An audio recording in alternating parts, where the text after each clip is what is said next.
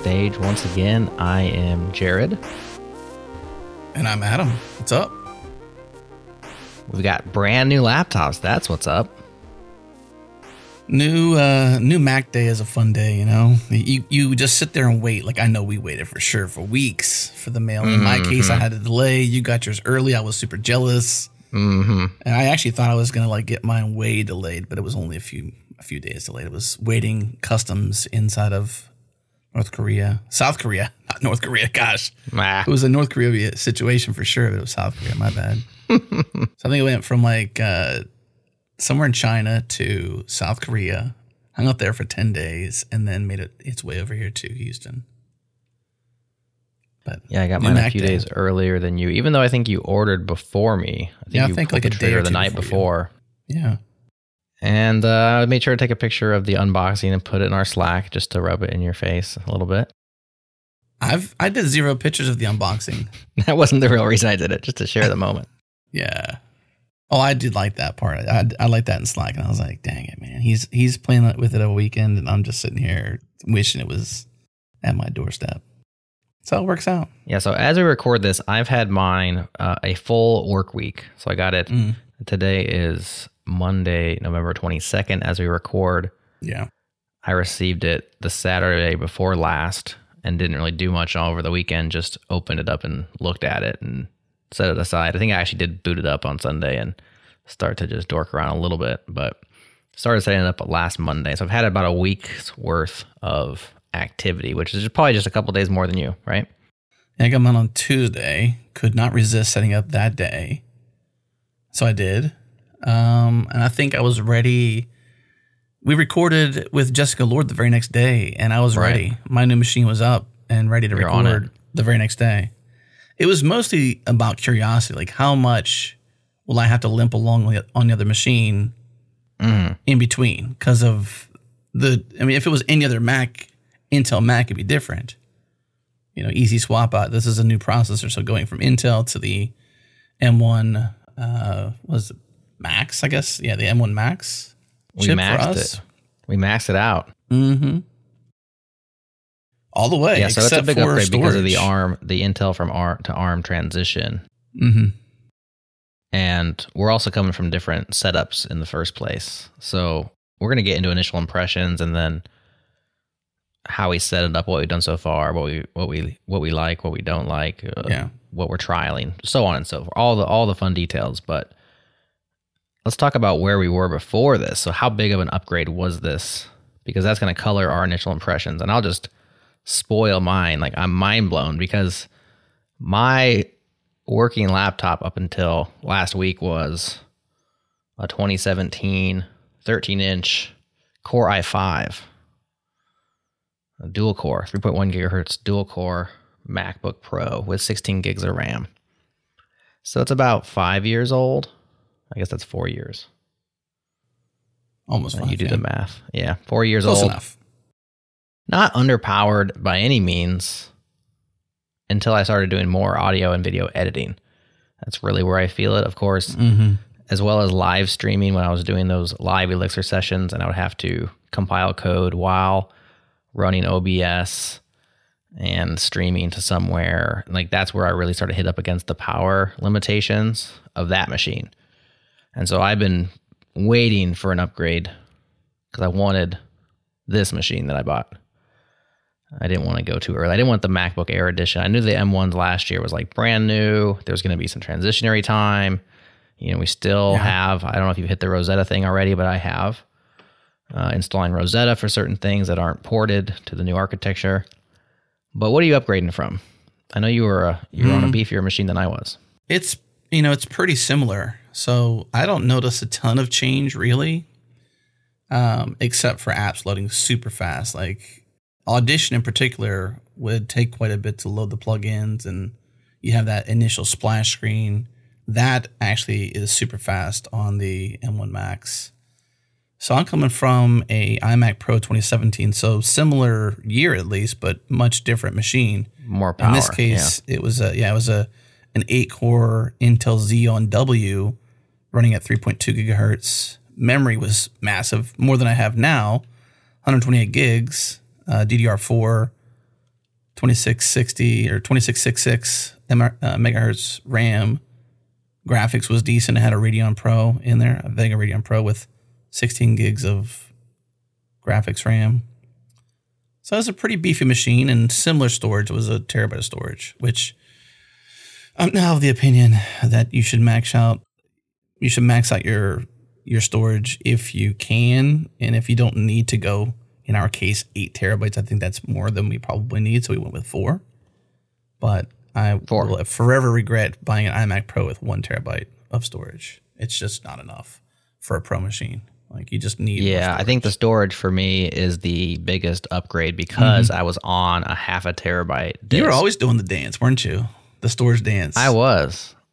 Oh, I was doing it for years, and like delete this and move that. Smart Sync with Dropbox has been. I have so much storage now, but I was just out of habit. I'm like still smart syncing things, and I just kind of like having that control over Dropbox. But I had to. I got down to where, like right now, I'm looking at the old machine's got 55 gigabytes free, and that's on the high side of where I would live because we're always doing, this audio production. So you're having new projects, old projects, so you're shuffling through. Yeah. When you have a bunch of stuff that's like in production but not shipped yet. So I get down to like 10 gigabytes of free space. Then we have to ship a few shows. Then I get to archive those off and get that space back. I mean, this has been a ditty.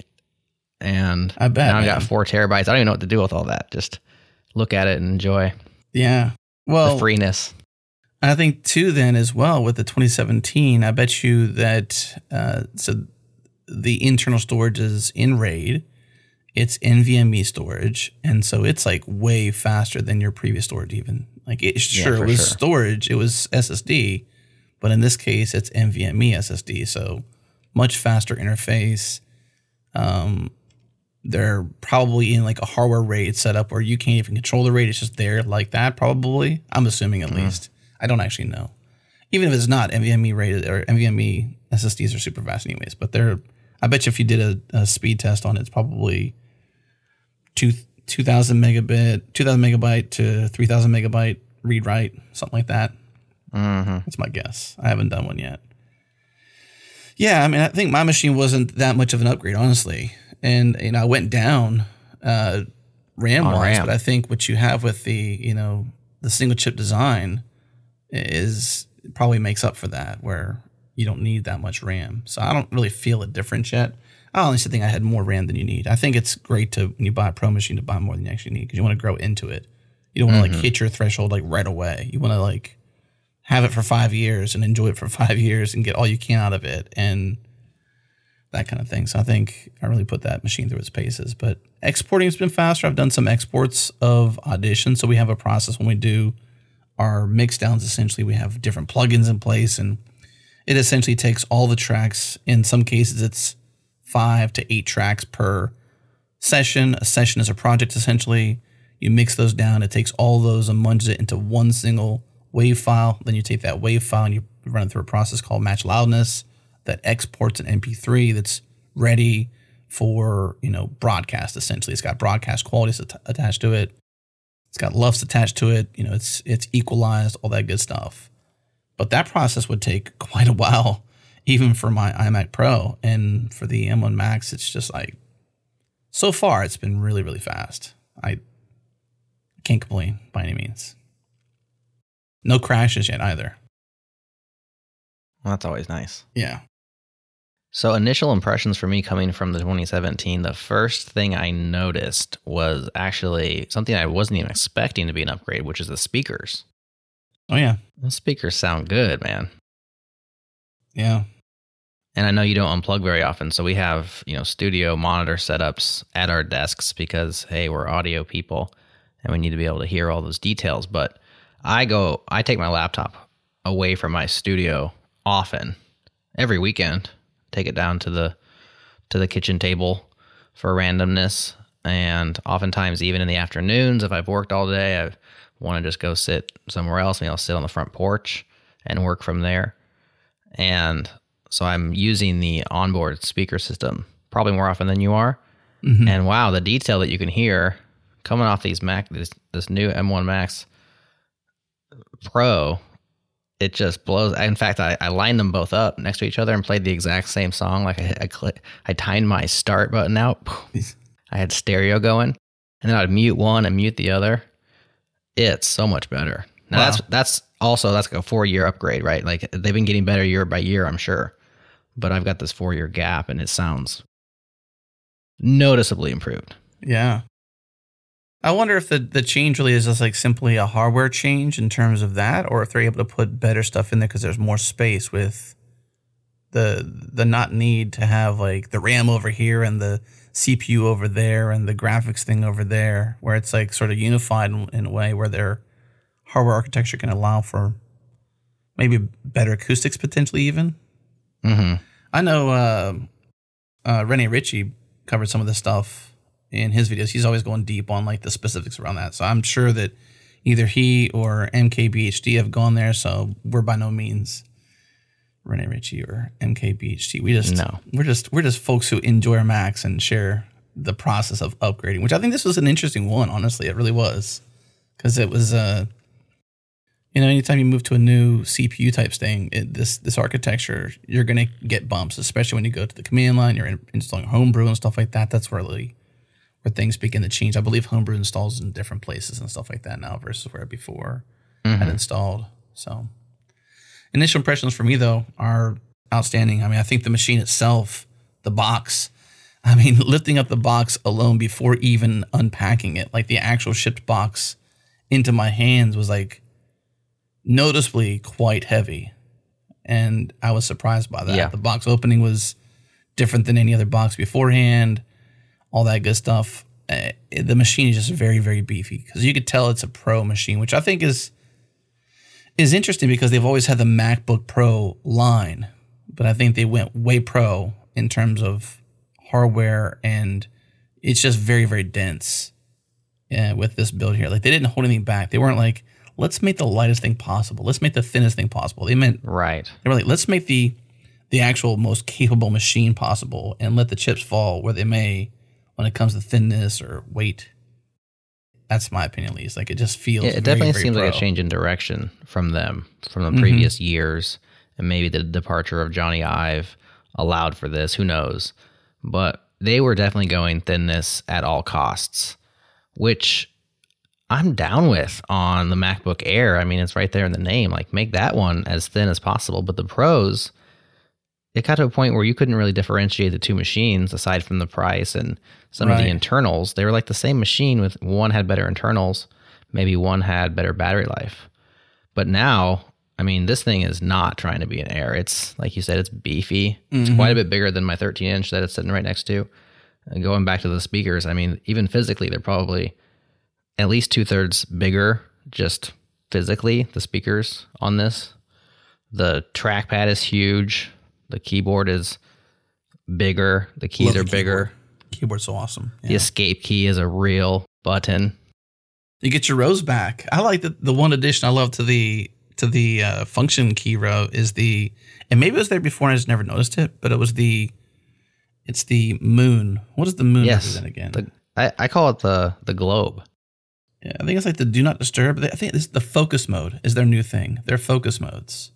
And so that lets you turn on do not disturb right from your keyboard without having you're talking about the half moon, the sliver moon. I was thinking down on the function key in the lower left has the globe on it.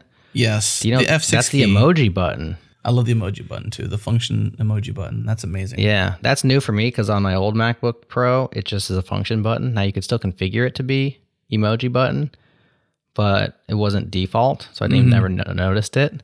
So I had this, claw keyboard thing I would do, which was like Command Shift caps lock. I don't know what it was. Yeah, something to pull up the emoji picker, and now it's just right there on the globe. But you're talking about the sliver moon F6. Well, because you get all your rows back, and it's not this, what it might be per app, display type, non-functional tactile row key. It's legitimate. I mean, like, it seems so logical, but I think it was just a failed attempt. The whole touch bar was a good idea to some degree, but it just could not be executed. And I just rather have functional row keys. Yeah, it just wasn't good in practice. It wasn't better. Especially the escape key. The escape key needed to be a physical key. I would tap in like the area and just hope I hit it. That's the worst one. But even just having the volume buttons be real keys. Yeah.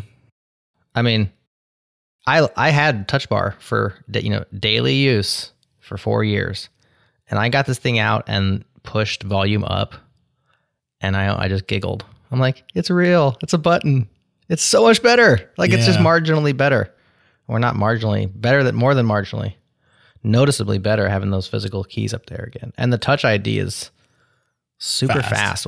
Very fast, instantaneous, which is awesome. Yeah.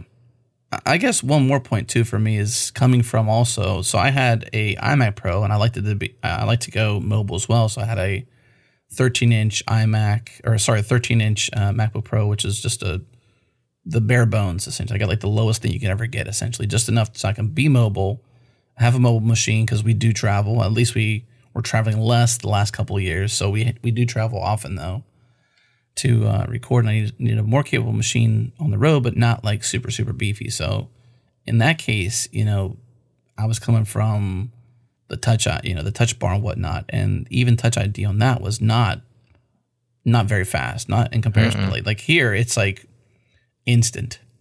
It really is. Instant, yeah. And the cool thing I like about these new machines too is you can get the external keyboard with Touch ID as well. Oh, that's cool. So you can just buy it and put it on a Mac Mini? Well, yeah, exactly. So yeah, you could put it on a Mac Mini. In my case, I have a display, and so the actual keyboard is like the machine's over there. I'm pointing. No one on the audio can actually see me point, but you can, Jared. I'm pointing over there. The actual MacBook Pro's over there. The Pro display is here. The trackpad, like my normal setup, keyboard, trackpad, Wacom. Right. I didn't have to give up what I like in terms of a single monitor, big monitor setup going to the MacBook Pro. So I'm stoked about that. But just the point that the external the external keyboard can have Touch ID as well because of the new processor. Mm-hmm. So you probably haven't noticed the two other things I wrote down as initial impressions. The screen is beautiful, and the notch, I don't really care. I don't notice it, but since you're clamshell mode, right? Well, actually, I keep it open over there all the time, so I just keep it as a secondary monitor. Oh, okay. So that's sometimes I'll play Seinfeld episodes over there, and it's my little monitor over there just sits chilling there, which is great. So it'll play Seinfeld, and the big monitor is just for all work stuff basically, or it's just sitting there doing nothing. So I'll tell you the reason why I haven't put it in clamshell yet is because when I did, something weird happened, and I just haven't done it again. And so I have it from a Thunderbolt cable from the back of the display to the MacBook Pro, but I think you're also supposed to put the actual plug in, so not just the Thunderbolt plug in to do clamshell. I think that's what they said online. I just haven't tried it yet, so pending. I'll let you know. But if I close it right now, something weird would happen with the screen. So I think something was just not right. So I think it needs to also be powered with the actual power brick, in addition to the Thunderbolt power. Well, I use mine in regular mode. I do connect it to a secondary monitor, but I use both as primary monitors, so to speak. And I also, as I said before, detach and use it standalone quite a bit. Right. And honestly, the notch is the same situation as it was on the phone. When I first saw the notch on the phone, I was like, yuck, how did that one get past QA? You're right. And then in practice, I just never even notice it. I don't even think about it. And same thing here. Yeah. Up there in the menu bar. I mean, if I want to look at it, I can see it's right there and I can notice it. But when you're doing your thing, it just like fades into the background. No big deal. So credits to Richie on this, but whenever I think it was either him or MKBHD, was one of the two. But on the screen on the MacBook Pro, the menu bar above, like you still get your normal real estate. So that's why when you take an application into full screen, the top, like the notch essentially goes away because that bar comes into play. They took what was normally the 16:9 aspect ratio. I could be off and paraphrasing and just not correct on some of these things, but the rough idea essentially is they took that display and added the file menu bar above it. So you're actually not losing real estate anyways when it comes down to like breaking down how it works out. But How often do you look in the top center of your screen and I just wish something was there, Right. that was more informative to my experience of using this machine? It just never came to play. So like you, yuck. What's it doing there? But in practice, it didn't really bother me one little bit. Yeah, some people had visceral reactions to it. I saw a guy who created some desktop wallpapers that would be like black, thick in the center, so that it would split your screens in half, and you wouldn't be able to see it, and even up through the menu bar, so you wouldn't be able to see it. Stuff like that, and I don't know, it just doesn't bug me. No, and we don't. So theories are, this is now a design thing that Apple has done, and it sort of makes their machines unique. On the iPhone or on mobile phones, essentially, you saw the same reaction and a lot of pushback on it. But then you saw everyone else essentially copy what Apple had done, and some not, but many had done it. In some cases, like MKBHD covered this quite well. Like someone actually put the notch there and not even really physically need it. Like Apple put it there because they used all that space for Face ID and all the fun things they put into the machine and whatnot. So there's speculation that this is a design type thing that will come into play. Currently not shipping with Face ID, but maybe it's massaging the feels of the future essentially to be ready for it. So Face ID ready, right. More sensors ready essentially. Like if this notch is there, you just get used to it. Yeah, so the webcam is in the notch, but there's a bunch of blank space on either side of the webcam because... Right. It's just the webcam, which doesn't need all the space. Unlike the phone that has, 5 or 6 sensors in the notch, there's just the one here. Precisely. LiDAR and all that stuff. Yeah. But I think I do think they've turned it into a design thing, but I think it's clearly a concession because any designer who could not have the notch would choose not the notch, I think. But we're just not there yet. I mean, they have to be able to put the sensors and the cameras behind the screen, which that would be ideal, right? Right in the middle where you're looking, no interruption, some sort of way of putting it behind the display and having it not be obstructed by the display to do its thing, which I know that people are working on that. But so let's say a different world where you can not have the notch, but instead of having the notch, let's say all the sensors can see through the screen and the graphics in the screen, but the camera can't. And you just have to have like a black circle just for the camera. No, they're working on the camera as well.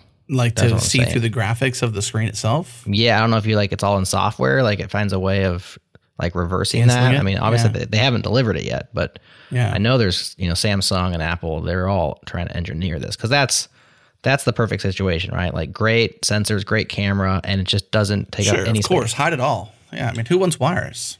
And, these notches are like wires, essentially. Like when you hang a TV on the wall, versus like on its typical stand on a piece of furniture, when you put it up on the wall, do you want to see those wires dangling down to your other gear and to the outlet? And, if you need to hardwire it into your network and that kind of, no, you don't want to see the wires, never. So, of course, you don't really want to see the notch. It's necessary. It's a necessary thing, which if it's going to be necessary, then what do? You turn it into an advantage, make it feel like a design aspect, Precisely. Right? Which they've definitely succeeded at because, like you said, people are copying it because that's what they do. It's an Apple thing, yeah. Even if they don't need it, they're copying it. Yeah. So, yeah, first impressions from me, I love it. Heavy machine, but give me all the pro. I don't want you to thin it out. I don't want you to shrink the machine. I mean, obviously there's a threshold, so don't go overboard. But, when it comes to a pro machine, and I buy a pro machine that costs what this thing costs, $5,000 plus, in some cases, fully spec'd out, I want all pro. I don't want all thin. I don't want MacBook Air. I want all pro. Mm-hmm. So when it comes to the upgrade itself, on my phone, I do the easiest, fastest thing, right? Restore from iCloud backup. I just want my exact phone transmuted. Is that a word? I just want it transferred directly onto this new phone as if nothing else changed. Mm-hmm. On my Mac, that's not the way that I'm rolling. I'm using it as an opportunity to play, do or die with it, to really re-question every decision I made, because over 4 or 5 years of using the same machine, especially for development and work and play and all this stuff, it gets pretty crufty, you know? There's lots of junk. Mm-hmm. And this like starts off pristine. And so not so fast. I don't restore anything. I run them simultaneously and you know, copy over the stuff that makes sense when I need it. I think you're kind of taking a similar tact, right? 100%. Yeah. I don't know about the people who would do the transfer. Like what kind of pro user they would be. I would want to talk to them, and just not so much that they're wrong or right. I just want to know. They might be one that's in a hurry. They're like, I just need it to work today. Yeah. Yeah, exactly. Yeah. But for me, like my machine is an extension of me because we do it so much. We use it so much to create. Mm-hmm. And so I need to know how it works. And there's particulars with setting it up to know how it works, that it's sturdy, the way that, you know, if you're using Homebrew, where things are at, which version of Git you're using, for example, you know, your SSH key, for example, where things get stored, all that fun stuff. And for me, especially like terminal and different applications, you know, I just want to know how they work and know that it's done the right way versus just restoring. I just don't know about people who do that. Yeah. But I will say the very first thing I did on my machine was I spent way too long creating my Memoji. So I spent at least 10 minutes creating a Memoji. So even before I actually got into the machine, it takes you that process. I'm like, you know what? I haven't done one of these yet, so I should just create one. So I spent 10 minutes creating an emoji, and now it's there and it animates itself whenever I log in and out and whatnot. So it's kind of fun. It makes it more playful. I didn't even do that. Mine didn't even prompt me to make an emoji. I don't even know what you're talking about. I'm not sure what happened with mine. Well, you get to set your avatar, and so when you do that, you can choose which, and then part of that, you know, discovery process of what you want to use, whether it's the defaults or not, is the opportunity to create an emoji. So at that time, I created it. And I wasn't even logged in yet. The next thing it asked me, though, was file vault disk encryption. And it defaults to yes. I'm curious if you went yes or if you explicitly said no. I went yes. You did? Okay. So I don't know. I mean, I travel with this thing. Okay. You know, security concerns. I think it's low enough level at this point that you're not going to notice it on performance. Sure. That was it wasn't like I put a lot of thought into it. I was like, you know what? This thing's beefy. I do take it some places. Better safe than sorry. Yeah, go ahead. You know, they want it as a default, so that's what Apple thinks I should do. You turn it off. My biggest fear is getting locked out of my data somehow. And that may show my naivete to disk encryption and how that works and what the possibility is. But you know, if something happened to this machine for some reason and I needed to, in the past, I've had this happen where you can plug in one machine to another and boot in a certain way, and it acts like just an external disk, essentially. Like if I ever had to do that with this machine, would that mean that file disk encryption would lock me out? I don't know. So my fear and lack of knowledge is what made me say no, even though they had already defaulted me to yes. I was like, yeah. That's a fast one there, Apple. No, I'm going to pull back on that one. Yeah. So I'd love some education on the front, basically. Yeah, I guess I think about my data that everything that's of value is backed up and elsewhere, you know? So, I mean, maybe in practice that becomes not true, especially if I'm like in the middle of a project. You know, I did that standard out episode of the changelog. And at one point I was like, I've been working on that for a couple of weeks and it only exists on my computer. That's stupid. Like if my computer crashed or burned, I would be mad. So in practice, I get to a point where I do have unique, precious bits on that disk. But in theory, all of that should be in Dropbox. So I shouldn't have that scenario. But same for me, I would say too. I mean, that's pretty true because I in the iMac scenario, I didn't have enough local storage, so I had 1 terabyte of storage. So I had to get an external Thunderbolt 3, which was super fast. External storage, it was 4 terabytes. So that's what made me think like 4 terabytes in these machines would be great because I never used all that, and I always had plenty to consume. But I would carbon copy cloner that thing to a separate network drive elsewhere on the network where essentially I have a RAID setup where I know RAID's not a backup. If you're listening to this, of course, it's not a backup, but it's a secondary copy. So I would always copy my production drive, essentially, which was that drive, to a different machine several times a day. I think like 3 times a day, every 6 hours. And the same thing now, same concept. But I'm actually going to move, instead of using Carbon Copy Cloner, I think I'm going to do it with a cron job and rsync this time around versus that. The cool thing about Carbon Copy Cloner is that it gives you a chance to do what they call a safety net. So if the file doesn't exist on the old, instead of deleting it, it moves it to a folder that eventually purges itself.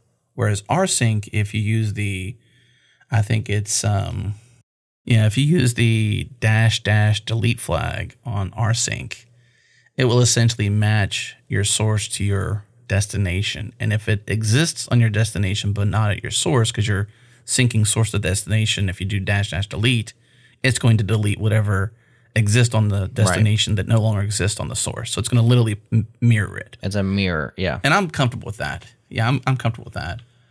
But, in the case of like accidentally deleting something and that rsync command somehow falls on the hour of the cron job you ran or something like that, and you actually didn't want to delete it, and you don't have a way back, the safety net's gone. So rsync, I would love it if somehow they buffered in some sort of safety net feature like Carbon Copy Cloner. But Carbon Copy Cloner is a GUI, really easy to use, sturdy. I've used it for years. I love the application. Mm-hmm. But the geek in me wants to run a cron job and monitor it with Chronitor and do it with an rsync command instead, because why not? Mm. So what are the other things you did right away? I have a list of things that, despite my my reticence to installing stuff and doing like a just-in-time installation of things that I absolutely need, there's still probably half a dozen apps or things that I did or set up immediately, like within the first hour. Okay, let's play first app. What was your first app? Dropbox. Okay. Not an exciting one. Not exciting at all, because I needed my files, man. You did need your files. So did you hand type in your password then? You had to have, right? No, because my passwords are in iCloud. Oh, okay. So you got me there. Okay. So I use iCloud Keychain. I do not use 1Password. I do not use LastPass, although we use it for sharing passwords amongst changelog. But I'm an iCloud Keychain. It does everything I need. It comes pre-installed on everything. Sign into iCloud, do your thing, and there's all your passwords right there, instantly available at the touch of an ID. Wow. I just touch ID it. Boom. Okay.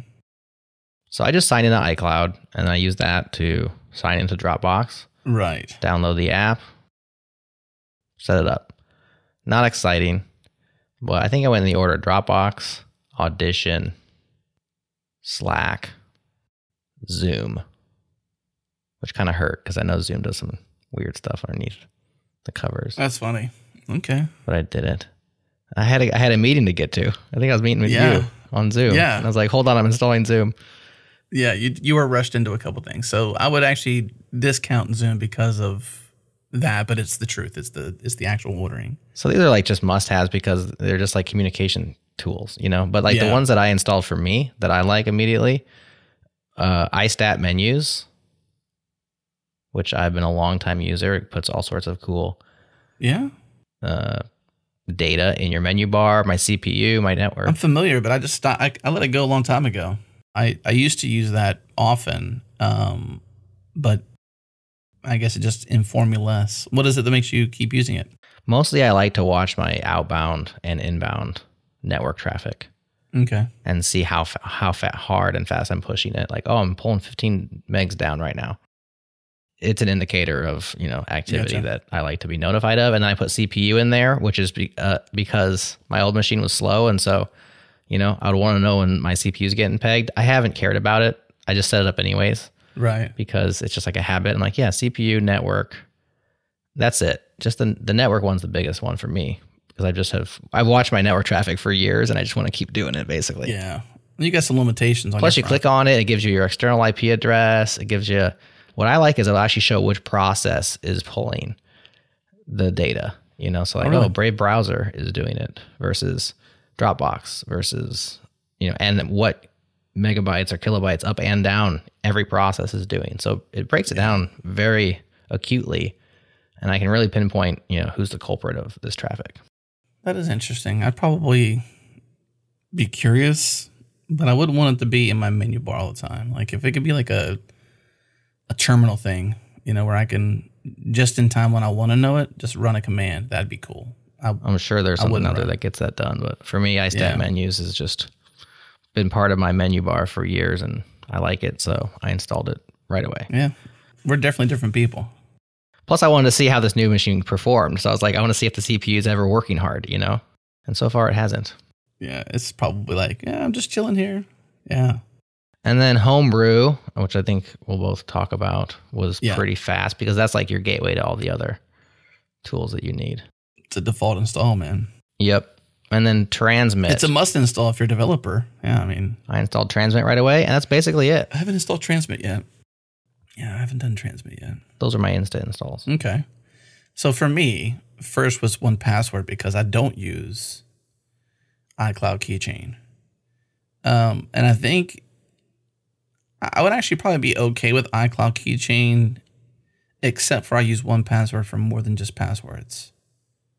I use it for like the gateway, driver's license in there, credit cards are in there, different things are in there that are like beyond just logins and stuff. And so I like 1Password for that reason. I've been using it for a very, very long time. Like for as long as I can remember using anything, 1Password like the long-standing application for me. So that was my first install because I needed to have my password to then install other things. Sure. So I was like, well, the first thing for me is like, let's get 1Password in place. That way I have access to it. It's good to go. Any password I need for any website or any service, I've got it. It's done. So in that case, then I think the next thing was like iCloud. It's an obvious thing. Which sync should it be? I did all sync.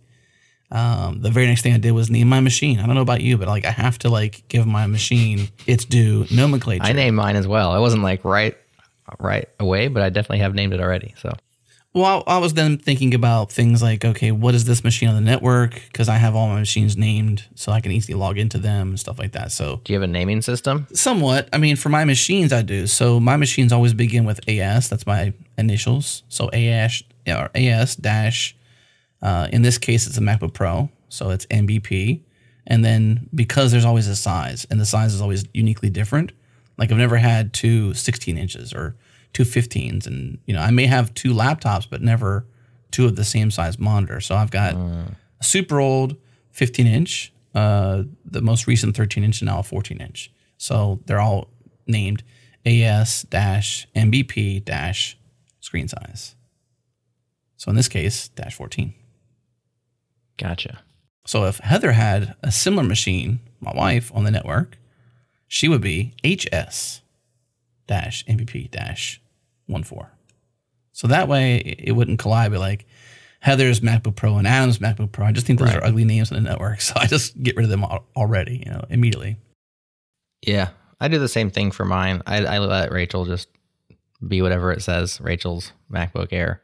Well, I don't tell her what she should do, but I suggest it very, I'm the IT guy around here, so I get to suggest. That's right. Sit down at dinner. Hey, here's our naming scheme. Listen up. I probably set up her machines for it too, so I probably just did it on her behalf. Not like, hey, you have to. Just more like just a loving gesture, more or less. So a while ago, I realized that the first part of my name rhymes with air, and so I immediately had JairPods. My AirPods became JairPods. My MacBook Air became MacBook Jair. And then my phone, instead of iPhone, it was Jairphone. And then I had JairBook Pro. So this is my naming scheme, is put Jair in there somewhere. Okay. So what's this machine's name then? This is JairBook Max. Oh. Well, this is the Pro Max. Yeah. You got to have your own style in there, for real. Like, I think that's great too. You got to have something. It just can't be like Jared's MacBook Pro .local. That's just ugly. So lame. I agree. It is lame. And then, because I use Pi-hole in the network too, every machine that has or should have a dedicated IP. So DHCP tends to only issue the same IP, but it can change theoretically through DHCP. So I tend to issue static IPs to particular machines I know I'm logging into. So The Raspberry Pis, they have their own. The Linux box I have on the network it has its own, and like this machine, if I'm outside the network and I'm SSHing in and I want to get at something on this machine for some reason, I want it to have a dedicated IP. But that actually matters less when you do DNS. So through Pi-hole, you have the option to do CNAMEs and DNS and stuff like that. And so I have a simple system similarly to this, like, ASMBP 14 essentially, .home.lan in this case. So like I have a mini on the network, a couple of Raspberry Pis, a Linux box, and so those all get named appropriately, but that first part is like whatever the machine's name is, .home.lan. So it's pretty easy to get around the network, especially when adding keys and logging in. Obviously, I tend to use the same username to get in as my personal user because, hey, that's my name. So I don't even have to like put the username at before the thing because it assumes the username you're currently logging in as via SSH. So it gets a little easy, So that's another reason to name your machines appropriately, is to navigate the machines well on your network. So second app for me was Superhuman. So that's interesting. I did have my email app. I didn't mention it. I use Spark, but you've been telling me Superhuman is like the bomb diggity. What's the deal? It's fast. I mean, you can move around it keyboard-wise really easily. For a while there, I resisted it because I thought it was just like this pretty thing on top of Gmail, but it's not. It's not like Gmail, but just made pretty as an application. It's actually its own application. I think, I haven't confirmed this actually, but I think it's the Electron app. I don't think it's like an actual native app. I think it's the Electron app. But it's just fast. It's easy. I like it. It's my current email client. My last one I was using, called Tempo, decided to fail as a company. I think they failed because they ended their life. That's what happened. So that's what happens with every good mail client, is it gets acquired or fails. So I wonder what's Superhuman. I think they were like VC funded, go big or go home. They just got some major funding recently this year, like $100 million or something like that. So they're going to get acquired and end up, you'll have a Microsoft app. Maybe. Until then, Until then, I'm Superhuman. Well, if Microsoft can handle it like GitHub, maybe that's be a good thing. It's pretty fast, though. So what I like about it is a couple things. Navigating keyboard-wise, super fast. Archiving, super fast. Responding, super fast. Blocking people or domains, really fast. So when you say fast, do you mean that it's quick for you to do that, or that the app moves quickly when you command it?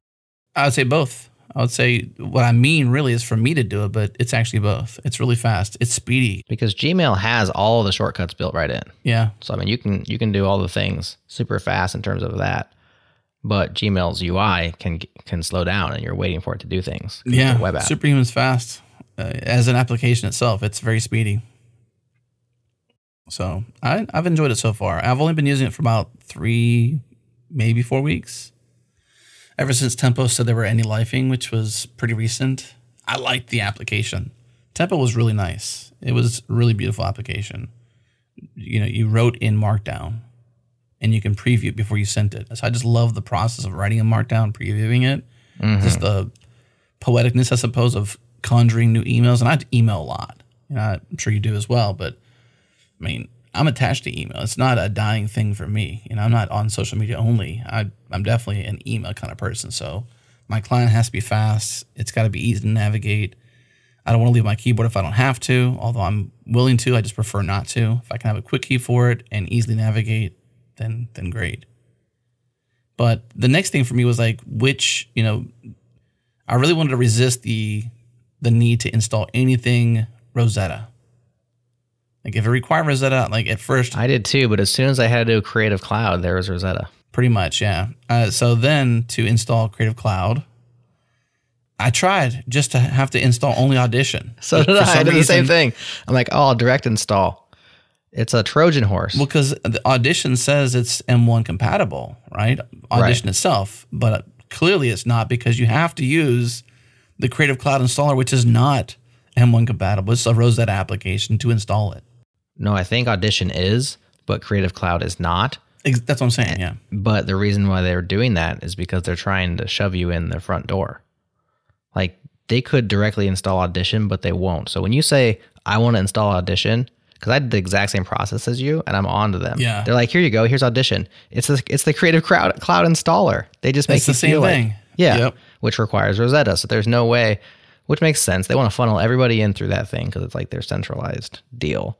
Yeah. But they should let you just install Audition directly. I mean, it's been helpful to keep things updated, honestly. If you have multiple Creative Cloud applications installed, it is a helpful thing. But I don't mind it at the end of the day. Like, I use it to install Photoshop, and I use it to install Premiere Rush and Audition. It's an okay piece of software, but it's Rosetta. And I was like, no, I need Rosetta. Precisely. Yeah.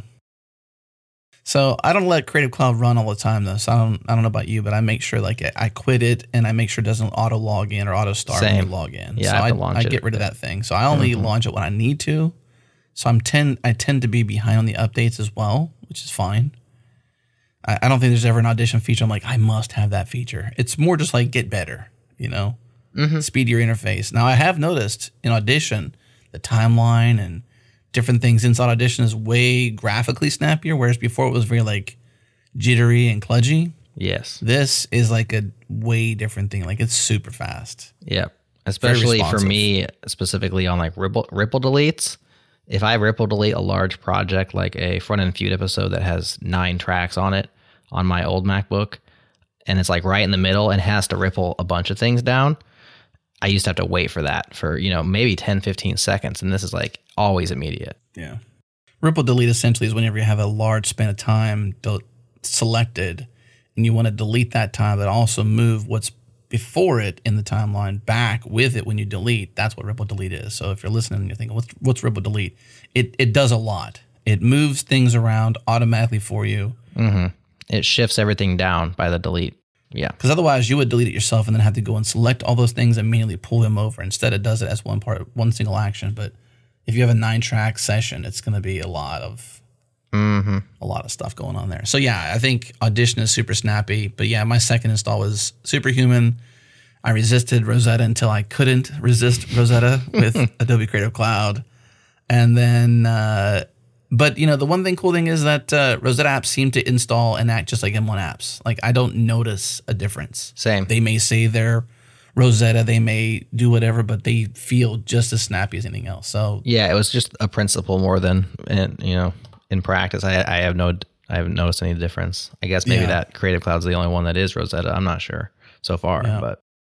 And then Dropbox. So I'm kind of right there with you with the next things installed was Dropbox, but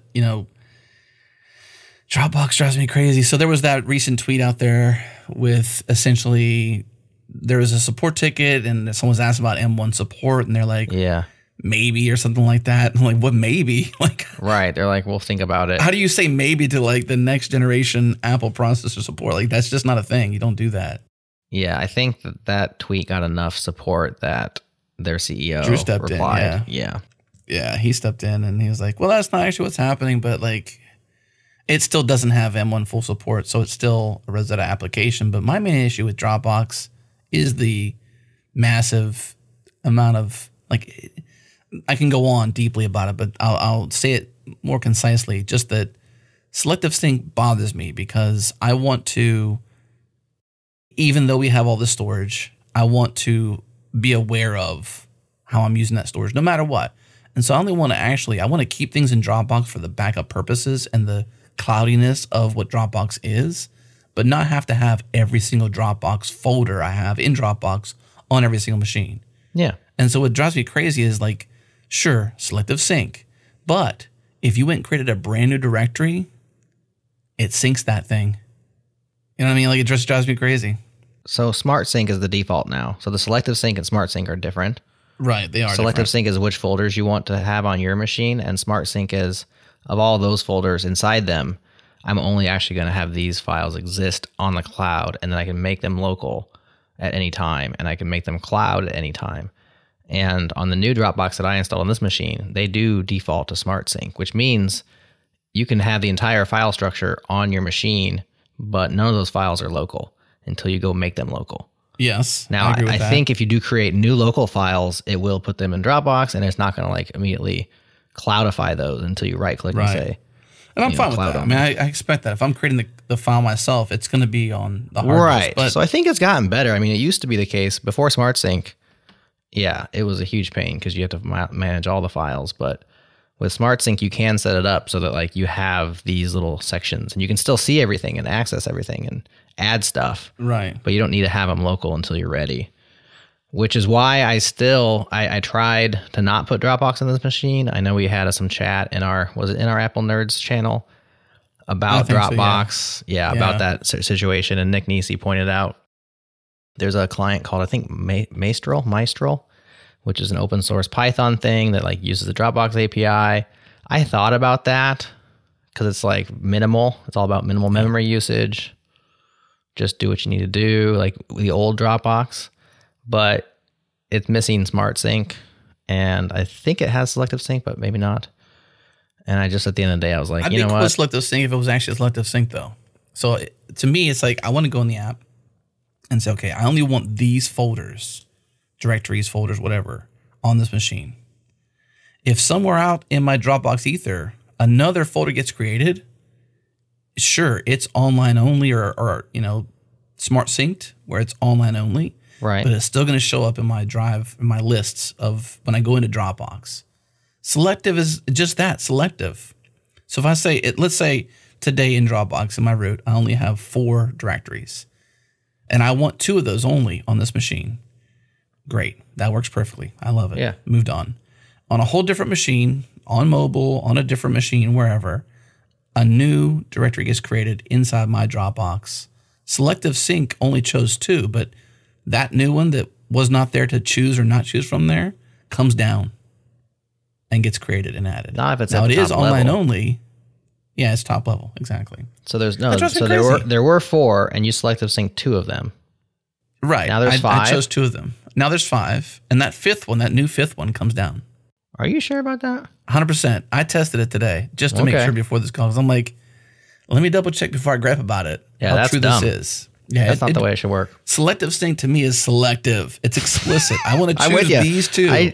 I'm So shocked that's that's how gripe. it works. I am shocked that that's how it works. Yeah, go test it out for yourself. So that if they would fix that, I think I would be 50% happy with Dropbox. That's a lot of percent. That is, holy cow. That's a lot of percent. Like if you had 3.5 stars now, you'd be at 5 stars. That's precisely. I mean, let's get that figured out. But let's get into some specifics though, like Sure. Dropbox, all that fun stuff. What about developer-y things for you? Like what's your first step into like developer-y setup of your new Mac? What's the first thing you do? Sure. So disclaimer is that I do not have it set up fully for like changelog development. I don't think you do either. We've got 1 week on these things. So some of these things are left to be seen. But step 1 for me is homebrew immediately in terms of command line tooling. Okay. Because that's your gateway to all the other command line tools. Now I am trial running everything. I will tell you, I have not changed the default terminal from Z Shell yet to Bash because I'm willing to just give Z Shell a try for a while and see if I bump up against anything. So historically, I would use Homebrew to install Git. I definitely do those 2 steps. And then my next step would be to clone my dot files. I haven't even cloned my dot files because they're all Bash based and I'm using Z Shell. Okay. So I'm actually going hardcore selection and like only pulling in the aliases and the functions as I use them. Mm-hmm. And you know what? All I've really used is like the LL aliases. And I do have some command line scripts that I've written over the years that are in my bin folder. So I've added that to my path and I've like copied them over from my old laptop one at a time as I use them. And so I like the Ruby scripts or Perl scripts or shell scripts. Are you using SCP to copy those over? How are you copying them? rsync? Dropbox. What's your Dropbox? Yeah. You get your bin folder in Dropbox? Sure. Okay. I mean, not to execute, not the one that I'm using, the one on my old laptop, right? So I just copy them into the Dropbox and I can just pick and choose off of there. Is that right? I have like a temp folder in Dropbox, which is like exactly that. It's just like I'm putting crap in here because I'm going to move it around. So I wouldn't use Dropbox. I guess it works, Why not? but I would just... I don't want to have to rsync in like from machine to machine or SCP from this machine to that machine. I would choose that. I was curious which tool I was actually thinking we would have gone terminal on that, not Dropbox. So I'm surprised. Why? Dropbox is already set up. I could use something like AirDrop even, but it's more just a surprise. Like I would probably. It is terminal. Like I use my command line to copy the files through Dropbox. I'm not using a GUI or Finder. So you're just doing your CP then at that point. Copy from Dropbox. I mean, I'm effectively just copying them to that folder, and then I copy them off, or I move them off. That works too. Yeah, low fidelity. That works too. That is low fidelity. Mm-hmm. I would have not done it that way. Not that it's wrong or right. It's comparative. Like what's your behavior? Yeah, I would have SCP'd and I would have at user to different machine. I would have gone to the path, and I'd have copied it to where I wanted to, right to the bin folder, and skip Dropbox. Yeah, so I don't set up SSH access from the outside of my laptop unless I would need to. So I already have a hole with Dropbox, so I just poke through it that way, I guess. You think I guess it's kind of a hole, unless you're using it. I mean, that's exactly what it's an open SSH tunnel. It's a port that's listening for connections. Okay. Yeah. Not that, I mean, it's always on the LAN anyway, so it's not like it's dangerous. We're on pretty secure LANs too. I mean, I guess totally. Unify has had their issues. Let's just say. But again, I do go to public Wi-Fi's. I do connect to them. That's true. Like I move around. Okay. So if I can keep as many things not open and listening on my machine, then why not? And I already have Dropbox set up, so I just... It'd be cool then in that case if they would allow SSH access when on a particular Wi-Fi or a particular network. If you can name the network, I would, because I have no problem with SSH being open locally when I'm here. Sure. But I do agree. Like I would want that. You'd have to go into, your sharing section of directory your preferences, or whatever that is inside of preferences. Yeah, and uncheck that.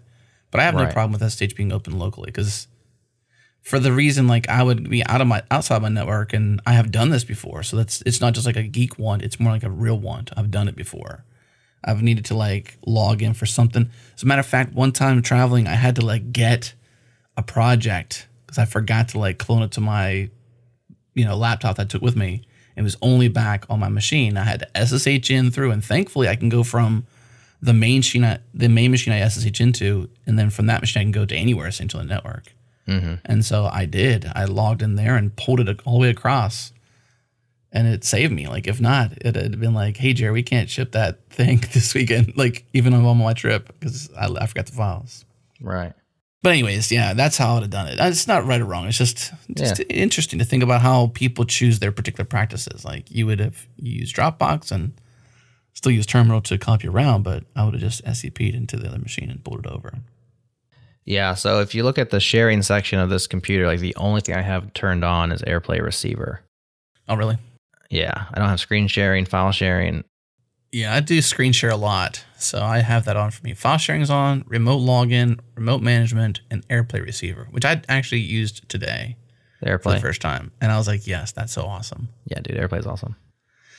Well, it never made sense why your Mac couldn't be an AirPlay Receiver in the first place, like way back. Like why can't, if we have these nice, as we mentioned before, we have studio monitors on our desk because we do audio stuff. Mm-hmm. And they're great for that. Like that's how we master our shows, and they sound so good because we can listen to the high fidelity version of it and make it sound good. But like if I want to listen to something on my phone, like today, I'm actually listening to / reading a new book called We Are Legion, and in parentheses, We Are Bob.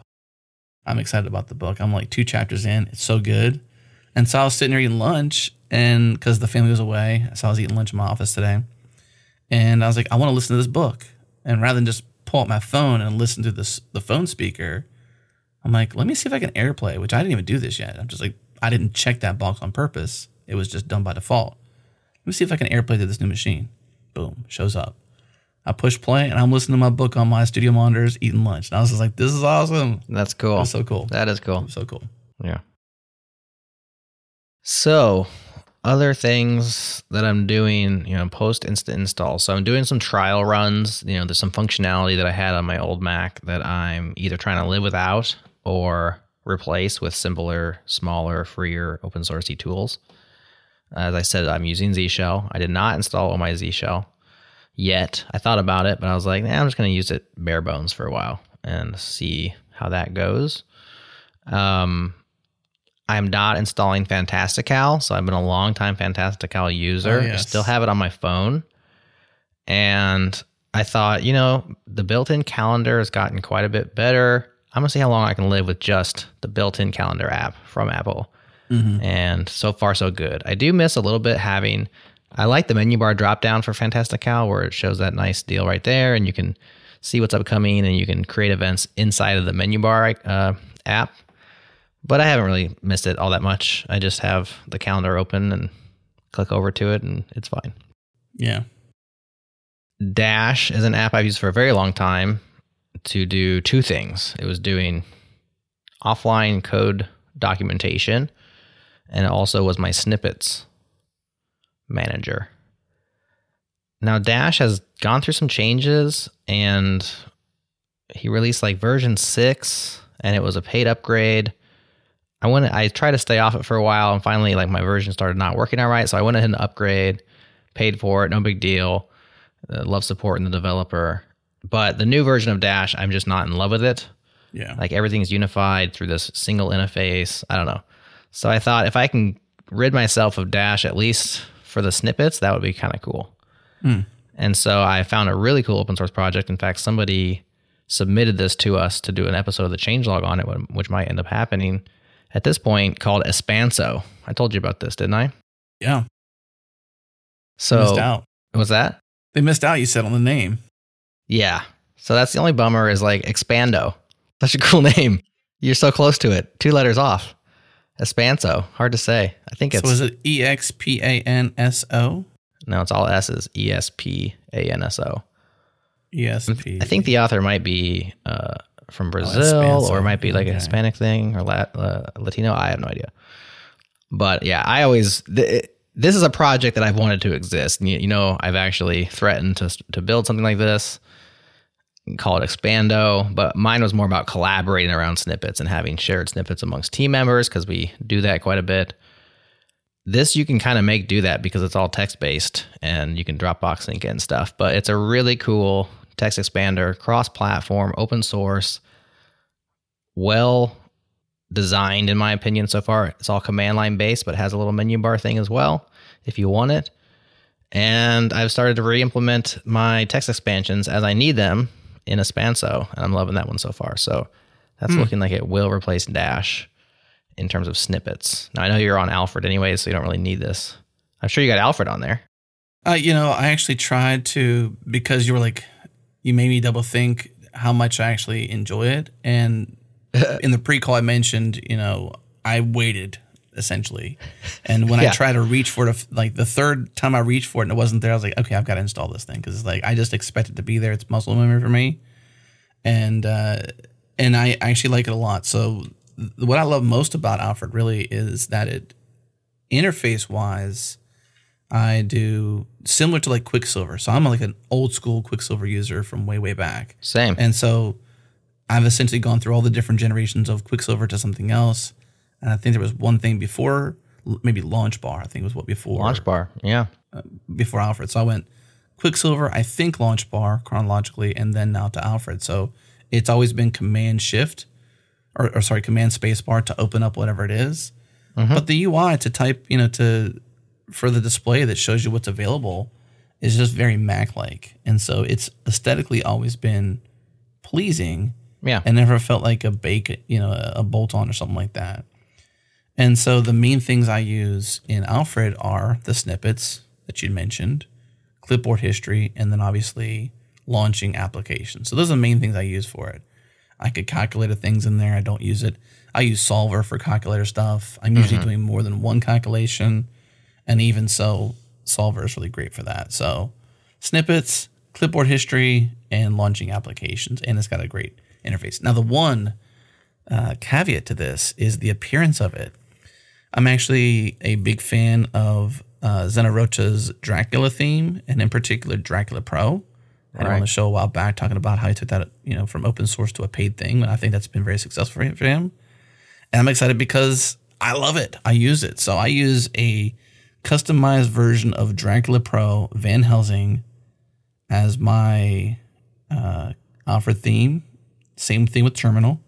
There's a Dracula Pro theme that he has available. Right when you get the folder he gives you of all the things you could do with it, one of the things is an importable theme that you could use for Terminal.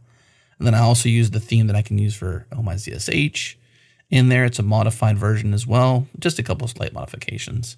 So Terminal, Alfred, but Dracula out. Dracula Pro'd out in particular. Mm-hmm. That's my, setup on that front. And I love the clipboard history. It's like, it's so easy. I just could not live without clipboard history. Honestly, like I copy and paste so much as writing and moving and like remixing things. And I'm sure you do too. Mm-hmm. I just have to have clipboard history. I'm not like a copy and paste one time and move along. It's more like I'm in a flow. I'm in a workflow of sorts, and I need to have history of what I've done and repaste it. Yeah, that's the one thing I haven't set up on this machine yet. So in terms of, I guess, fulfilling those same functionalities that Alfred does for you, I was also a Quicksilver user, and I didn't use it for any of the fanciness. I saw a bunch of people, you could build your own custom, and Alfred's the same way. Like you can really do power user things with these launchers. I never really got into that very much. I would use it for launching apps. And when Apple added Spotlight and made it a launcher, and they put it right in the middle and made it look pretty, I was like, all right, this does most of what I need. So I've just used Spotlight as an app launcher for years. Here's the one difference, and this is what makes me go Alfred, because I don't disagree with that. It's a great sentiment. That's true. But if you're launching Safari, and you can do it right now, test it out live. You do your spacebar thing, right? You just type in S, because that's what Safari begins with, is an S. Is the first thing Safari? Yes. What's after it? System preferences. Okay. I don't know if this is, maybe it was the case for me. I don't know. But the memory of whatever character, so if it's F, it's Firefox. If it's S, it's Safari. If it's B, it's Brave. If it's C, maybe it's Calendar, maybe it's Chrome. I don't know. It kind of depends. But it will remember the character you choose based upon like some sort of weighted algorithm. So then I push in S and arrow key down to Safari and launch it. It will remember that and give it weight. And so Safari will always be on top, despite system preferences and other S applications to be launched. So I was hoping Safari wasn't first. Because I think what made me go the opposite way was like something where I expected me to push in one character, not two or three, to get to the application I want to launch. And I would have to consistently go back and push in all two or all three characters to get it to like the limit down to that one that I'm actually trying to launch. I think that might be the difference between the two. If it does that, that's the weight for me. Is like it's probably a matter of time as well. Like Spotlight hasn't always been this good, you know. And when it first launched, I don't think it would have done that. And maybe over time, if I selected, maybe your algorithm breaks and then you're just kind of broken. Monitor that. Get back to me. I'm curious if that's actually how it is, because I didn't give it a chance. I just moved along and went to Alfred. All good. I mean, honestly, for me, I'm not a character count minimalist, because I type really fast. So even if I'm launching Safari, I'm probably going to hit SAF before I even hit enter, just because I'm just like, that's how fast my fingers move. Yeah. My fingers move that fast too. It's just a waste of time. I don't know how much time it takes, honestly, but I get it. I understand. Command spacebar S, Safari, launch. I mean, for me, if I'm just launching Safari just like that, boom, 3-4 keys gone, I'm done. Command spacebar S, return. I don't even have to think about it. If I push return, that's how fast Alfred is. It's already selected and it's launching. It's an M1 Max. It's going to launch super fast. I concur as well. I mean, I like more so than that. I think Alfred is cool because it's fulfilling multiple needs for you. So I have now a snippets answer, but I had to go find that separately. This out, though. Yeah, it's really neat. Espando is pretty cool. I think it's open source and shareable. Espanso. Maybe we could submit a pull request to his project. Change the name. Just rename it. Be like, here's this one's on us. Much better name. Would it be Espando or would it be Expando? Well, if it was my project, it would be Expando. Right. Like expansion. Given its roots, though, it'd be maybe Espando. Yeah, maybe combine the two. Just suggest So I do like the idea of sharing the snippets. I would love a world where you and I can share like unfurls of big things we collectively pull into this thing we call one voice, whatever that is. That would be cool. Well, with this tool, we could first of all, he has a built-in hub. So, Docker Hub and GitHub and NPM and all these things. He does have a hub where you can share think he calls them apps or groups, or I don't know what he calls them, but you can like create a package of snippets and share that with the world, which is cool.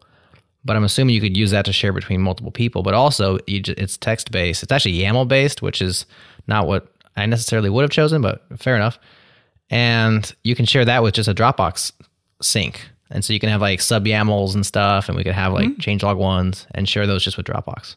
And it'll just automatically, when I create, I think Alfred actually has a similar setup now that I think about it. Let me double check. Yeah, probably. I mean, Alfred's been around so long. I bet it has pretty much every feature there is. Well, I have my preferences in Dropbox, so I sync my Alfred preferences from machine to machine via Dropbox on its own. And then I have Alfred snippets inside of Dropbox that I guess share with myself elsewhere. So I'm sure I can share them with you if we wanted to, because then you could just add that as a source, that Dropbox directory as a source of where your snippets come from, and get it that way too. Not suggesting that you move away from a Spanso. Well, I don't have a clipboard tool. So I've used CopyClip before. I'll probably end up putting it on this. It's just a simple, does one thing well kind of a tool. But that would be the third thing you're using Alfred for. So I have app launching as Spotlight. Text expansion is this Expanso open source tool. I don't have clipboard management, and I need it, just like you said. Yeah, it's a must-have. But CopyClip is this little free app that's just like sits in your menu bar and does exactly that and has keyboard shortcuts, and I'll probably just install that one again. I might look open source first and see what I can find out there. But so not that it's a reason to do it, but I think the one thing that might time you over is if you're aesthetically like I am. The launcher has a style, and the clipboard history flow of Alfred has the same theme. Mm-hmm. So it keeps that same look. It's got the same. So you've done it once, essentially. You've themed this extra piece of UI that you use that is not Mac native, Apple Mac native, for example, and it still has a good look. So that, to me, would be like I like that aspect of things. Like when one tool does multiple things, does them well, and looks good along the way, that's gonna win me over. So it's themed in Dracula Pro in my case. So Dracula Pro Van Helsing. So got the same look, man. I'd try it out if I were you. If you so feel the need. When you going back to Homebrew, when you set it up, did you notice there was one warning in the process? Did you follow that warning? I don't remember. What was the warning? It's pretty explicit. So whenever, like a lot of curse words in it.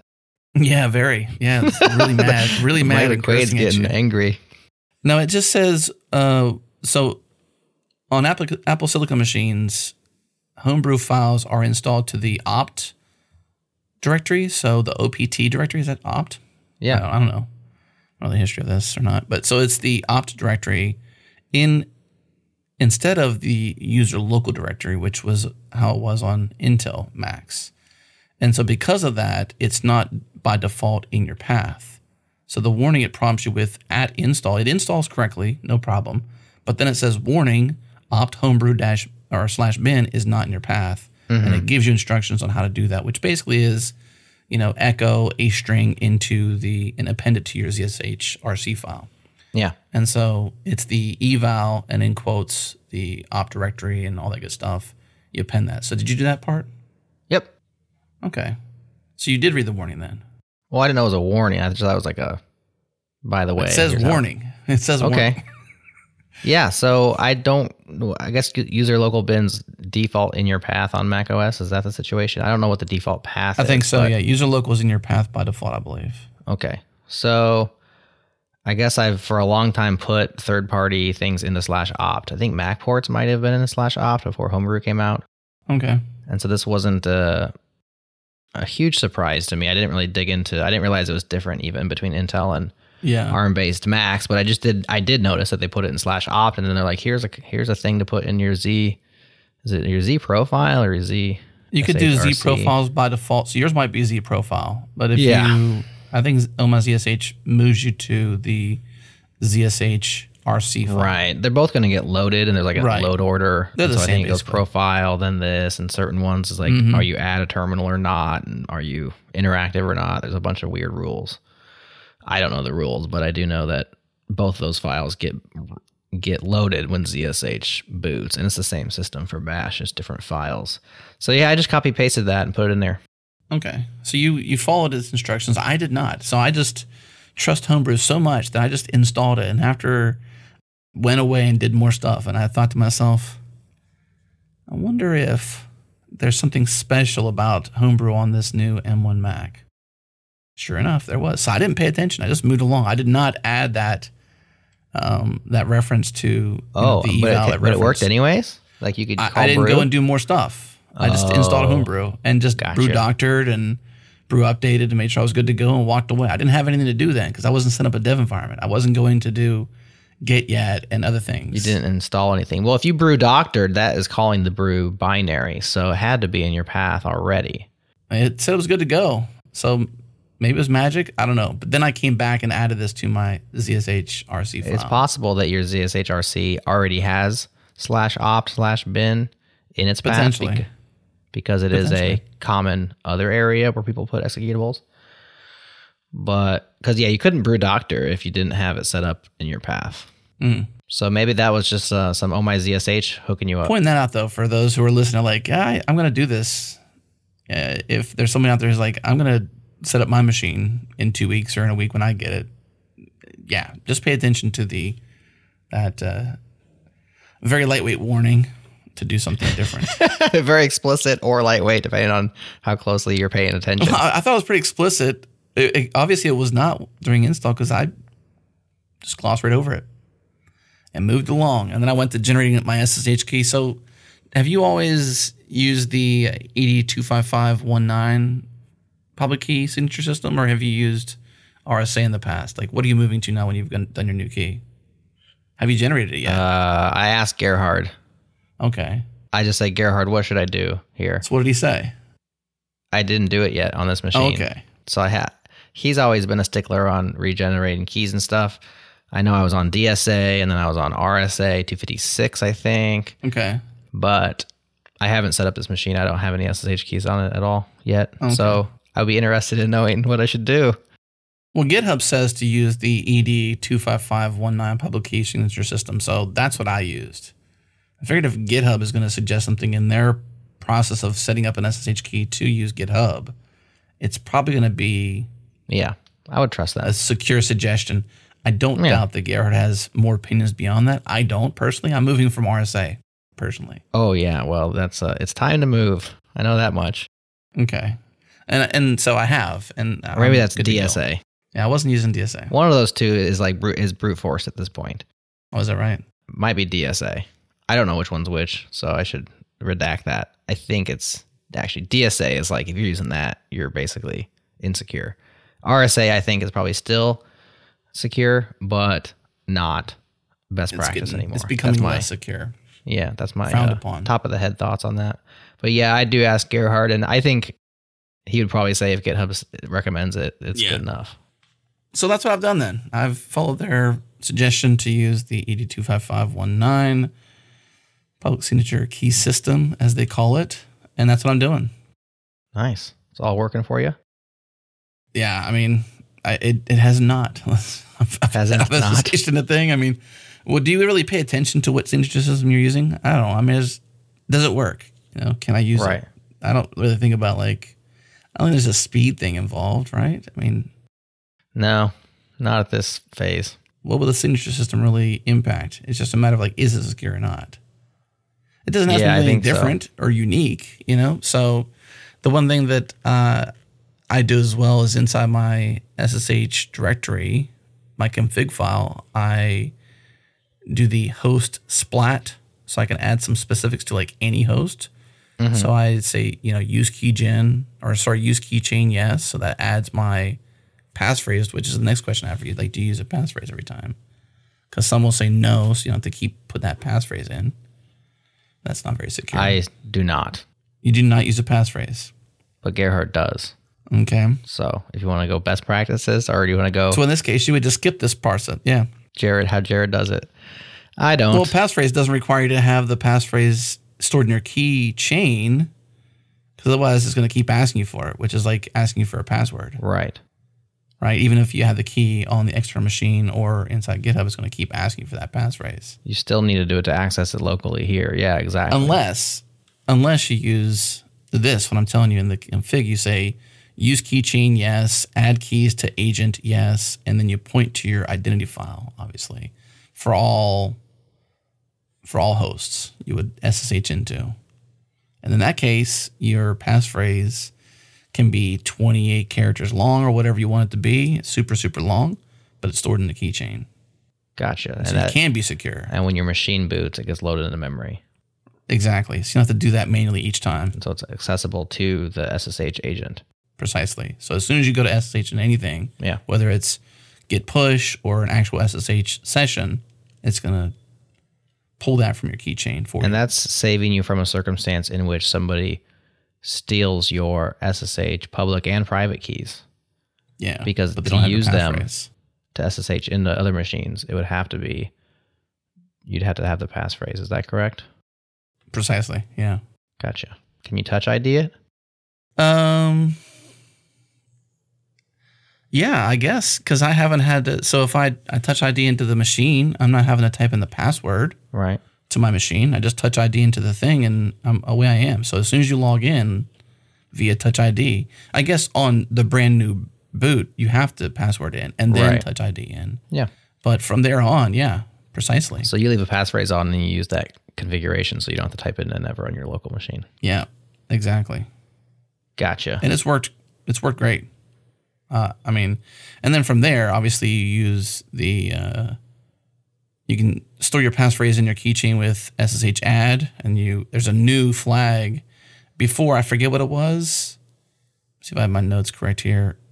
It was something before, and now it's --apple -use -keychain. That is the new flag they have for SSH add to add it to your keychain. Then you just do that and you point to your public ID or your public key, and it loads it there. And then to add your key to other machines, you just SSH copy ID, which is SSH-copy-ID, and then user at remote. Right, and that'll upload it. Exactly. So follow that process to set up your keychain, your SSH key, put it in your keychain, your passphrase in your keychain, and then add your key to your other machines on your network. And I do that often. Like I'm always logging into the Linux box. I've got ZFS on there with a 6-disk RAID, and we're going to have Matt Aarons on the changelog soon. So I'm hoping to geeky nerd out with him on that. I hope I'm not too much of a fanboy, honestly. I've really been enjoying ZFS. It's pretty cool, but I'm always logging into other machines. You're a regular sysadmin, man. You're doing all the... To some degree. You're a network administrator. Well, I think when you run like a home lab, I'm my home lab sysadmin. Yeah. I run on Unify setup. I installed all of it. I mean, aside from, I guess, like some of the wiring for maybe 1 or 2 access points, it's all been done by me. I mean, Unify isn't that hard to get, really. But it's been fun.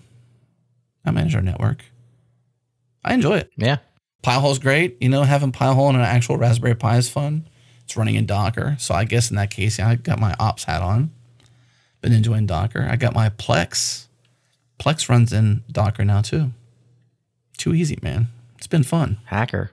That's hacker. But no dot files for me. So like you, I have my dot files and I didn't pull them down. I just left them out there in the ether.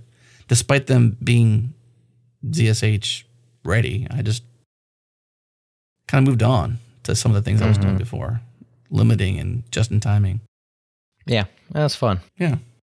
It's a good chance to ask yourself, like, what do I really need and use versus just like whatever I used to do is fine. See, for me, though, you mentioned calendaring, and I used to be what was the calendar again you used? Fantastical. I used to be a Fantastical user, a diehard user. And then years ago, when I had a conversation with this guy named Jared, he said, why are you using iTerm? And then so with that conversation of then questioning every other thing, basically, when it comes to like setting up a new machine.